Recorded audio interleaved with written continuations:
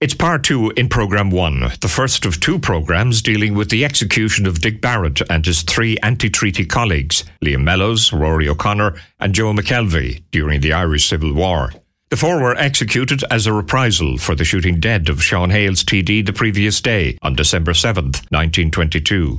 The play opens as Dick Barrett writes a final letter to his parents at Ballineen in West Cork before his execution. My dearest mother, I have been just called up from my old bed in cell 36, top landing. A little paper was read to me which stated that I am to be executed this morning at 8 a.m. as a reprisal for the murder of Sean Hales. I am quite prepared for the last long journey. There were 3 others brought out with me, Liam Mellows, Rory O'Connor and Joe McKelvey. I presume that these 3 great men will also pay the full penalty for loving Ireland. They too, like me, I'm sure, regret that the executioners should be Irishmen. Load all. Wheeling.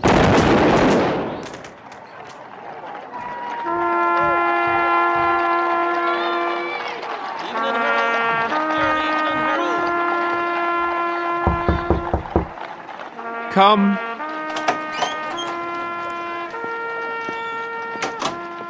Now, sir, will I take these away? Oh, thank you, Margaret.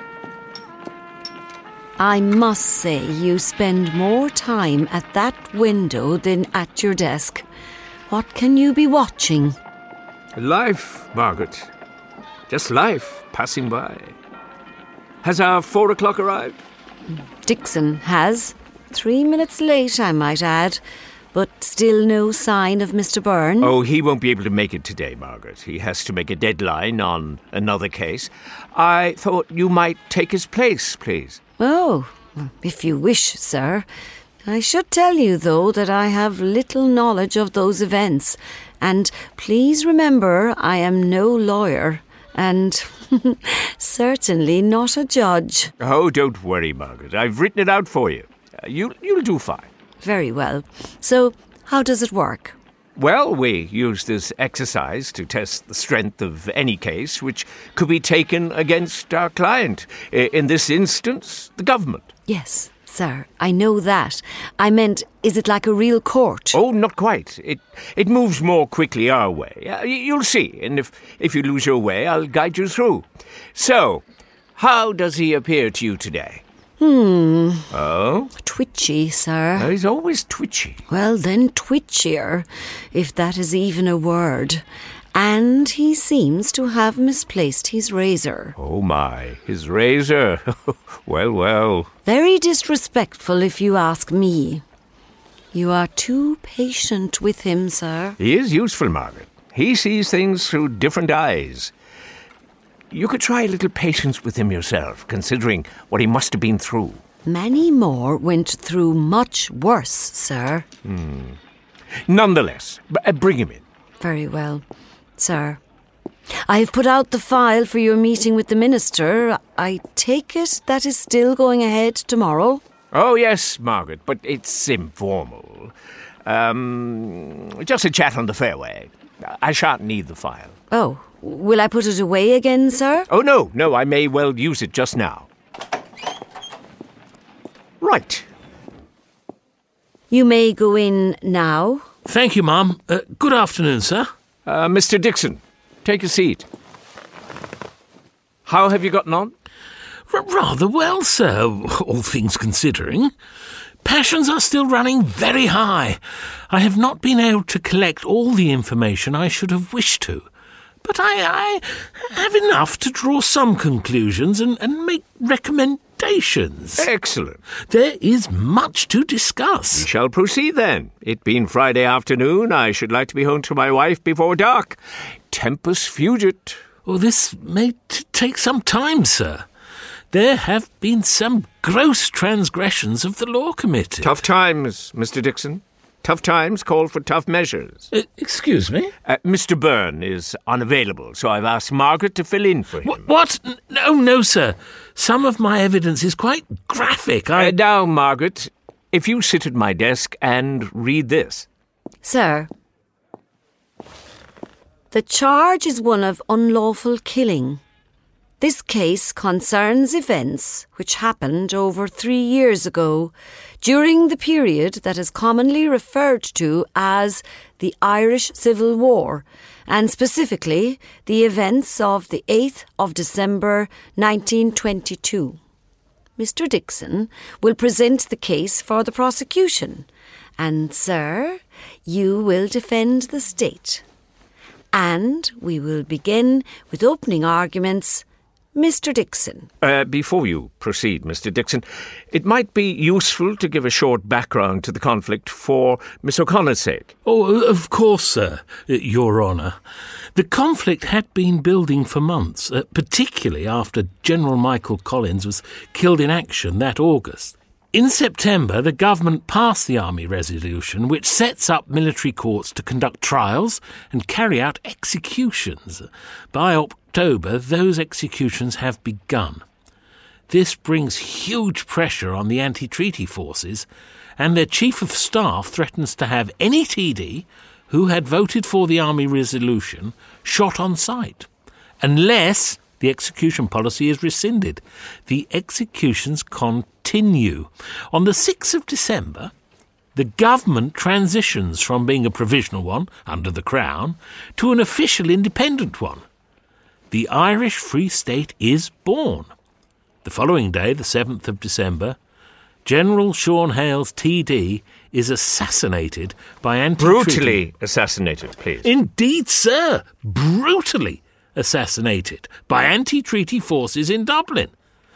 That evening, the government executive passes a vote allowing for the execution of selected prisoners. Then, in the early hours of the 8th of December 1922, 4 prisoners, being held in Mountjoy Jail, are woken from their slumber, taken to the prison yard, and executed. Is that sufficient, Margaret? Yes, sir. Thank you, Mr. Dixon. So, opening arguments? I will pursue 3 distinct avenues. Firstly, I will prove that in at least one man's case, selection for execution was made with malice. He was killed for who he was rather than for what he had done. Secondly, I will show that the executions themselves were carried out in a shambolic and cruel fashion. Therefore, the government was negligent in its duty of care to men in their custody. Thirdly, I will demonstrate that everything that happened on that morning was illegal. We will then be forced to come to the following conclusion. The government, through the military, used justice as a weapon, with the sole objective of winning the war. Thank you, Your Honour. Sir, your opening statement. Thank you, Your Honour. The prosecution would have you believe that normal law can be applied in this case. It cannot. The country was engaged in a vicious civil war and, as a result, was under martial law. The prosecution is correct. The government did use the policy of execution to win the war, but... Excuse me, sir. Are you conceding Mr. Dixon's conclusion? Yes, Your Honour. But I'm asserting that the government was not only entitled to, but indeed was obliged to do so, to protect the state and its citizens. Now, Margaret, you may call on Mr. Dixon to make his case. During this, I will make objections to the points he makes, and if you agree with any objection, say sustained. If you disagree, say overruled. Do you understand? Yes, sir. Mr. Dixon? Yes, Your Honour. I have decided to present the case for one of those executed, Commandant Richard Barrett, known as Dick, and use this as proxy for the other 3, O'Connor, McKelvey and Mellows. My reasons for this are as follows. Objection. His reasons for his decision are his own. We do not need to know the why. Who, what, where, when, and how are facts. Why is not a fact. Your Honour? Oh, sustained. Very well. So to begin with, this was an act of revenge.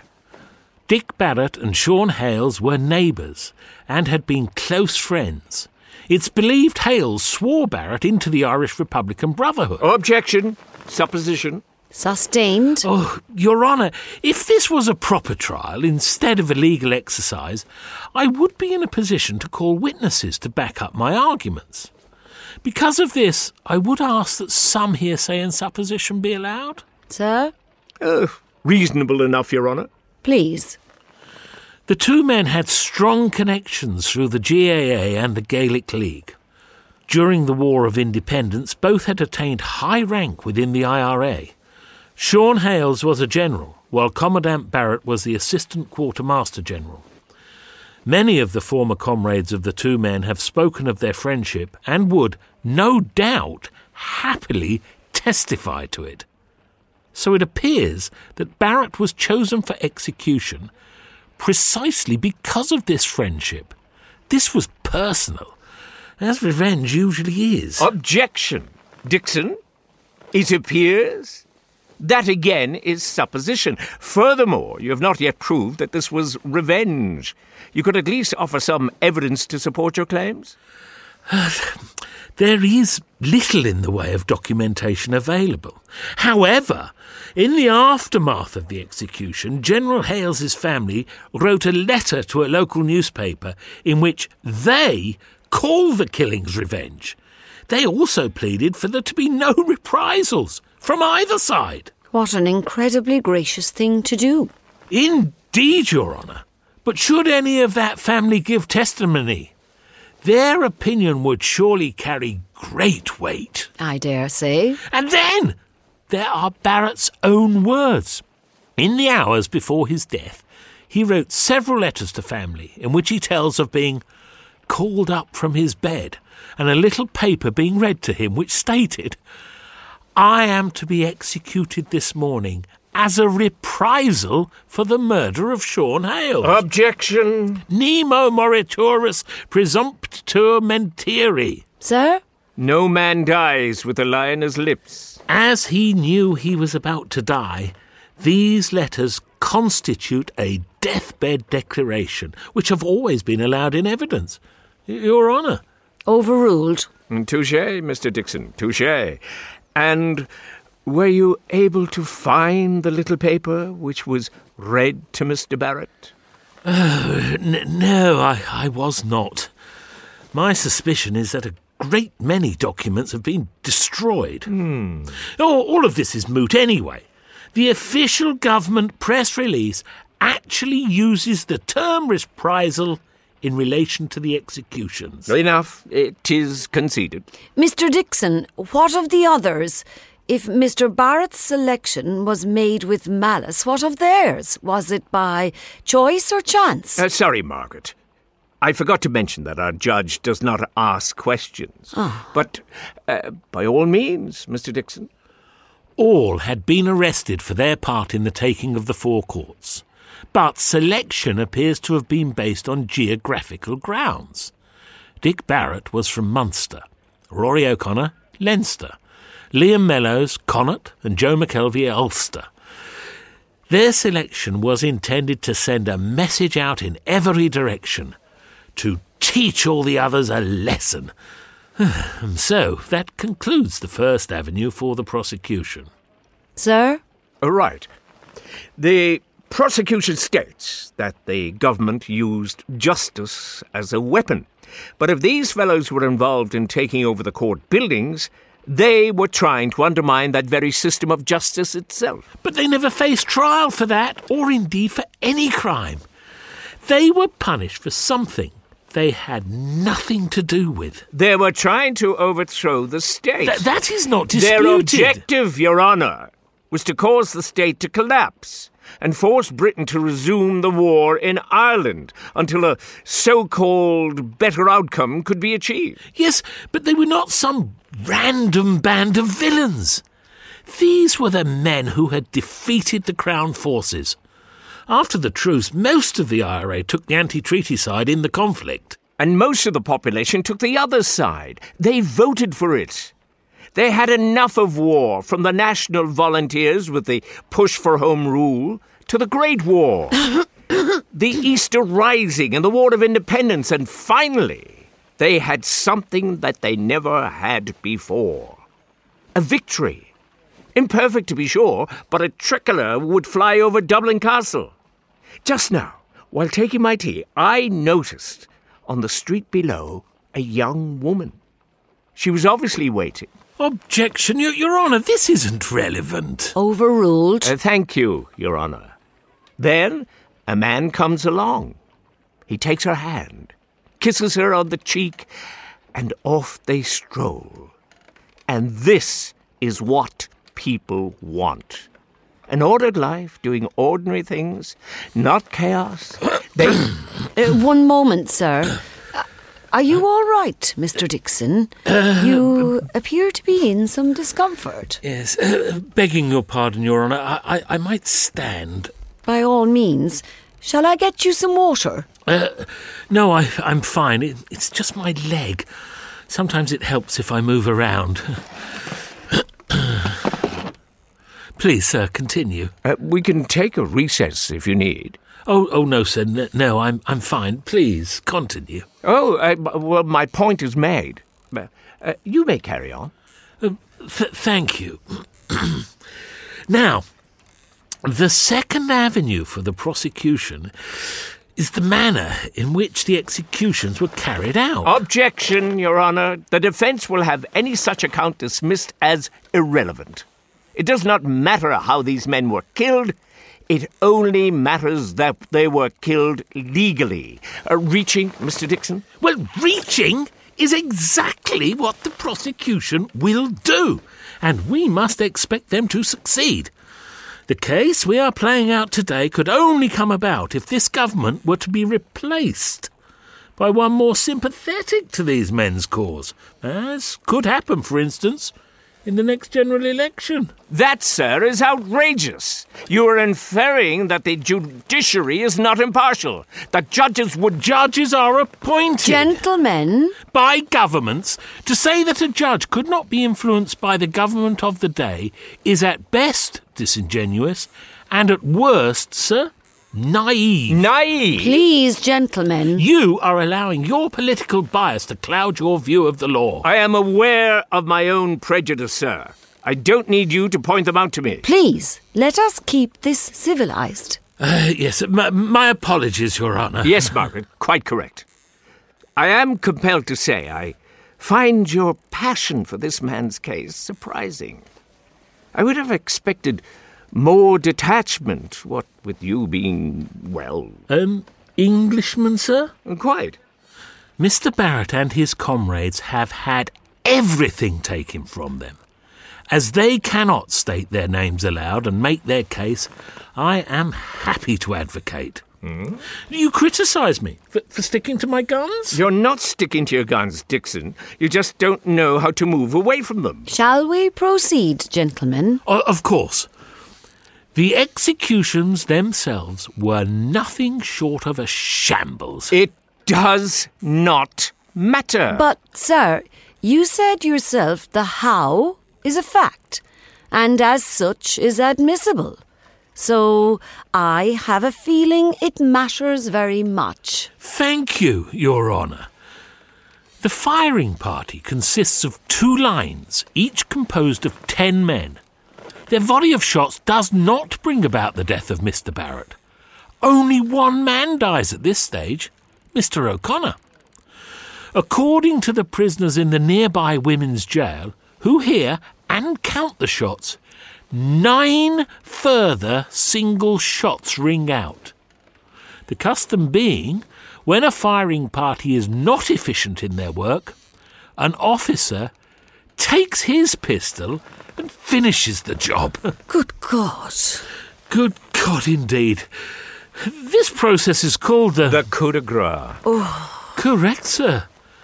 It is now known that, after the volley of shots, one of the men, though I haven't been able to ascertain which one, asked to be put out of his misery, is shot again, and then had to ask one more time for his suffering to be ended. Dreadful.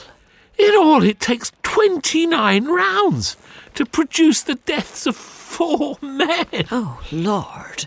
That must surely amount to an act of gross cruelty perpetrated upon those souls. But... And all the trumpets will sound for them on the other side. Will you excuse me, please?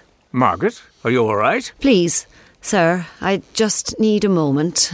I'll be with you presently. Is she... I think she'll be fine. Just a little upset. You should know better, Dixon, a man with your experiences. Some of these details are not suitable for a woman's ear. You should have moderated your evidence. I did.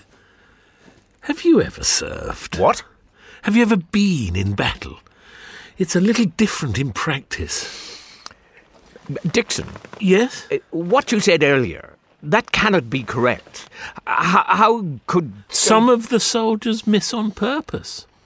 They didn't want to fire on their former comrades. Others miss because they are drunk. Drunk? Bottles of whiskey were left in the soldiers' rooms the night before, and later on. A number of men said they could not even remember what had taken place. This actually happened? You're certain? At a later date, the army started billing the government for whiskey, so... Margaret, I think we might call it a day. Mr. Dixon, will you proceed, please? I believe Sir may be correct. I would very much like to continue this process to its conclusion. When these events were taking place, I made a conscious decision, for personal reasons, to not give them my attention. I now would like to hear everything. Please. As you wish, Margaret. And part 2 of The Case Currently in Hand can be heard at the same time next week on Where the Road Takes Me. But coming up in part 3 of Where the Road Takes Me this evening, more discussion on the execution of Dick Barrett and his 3 colleagues during the Civil War. And that's directly after the break.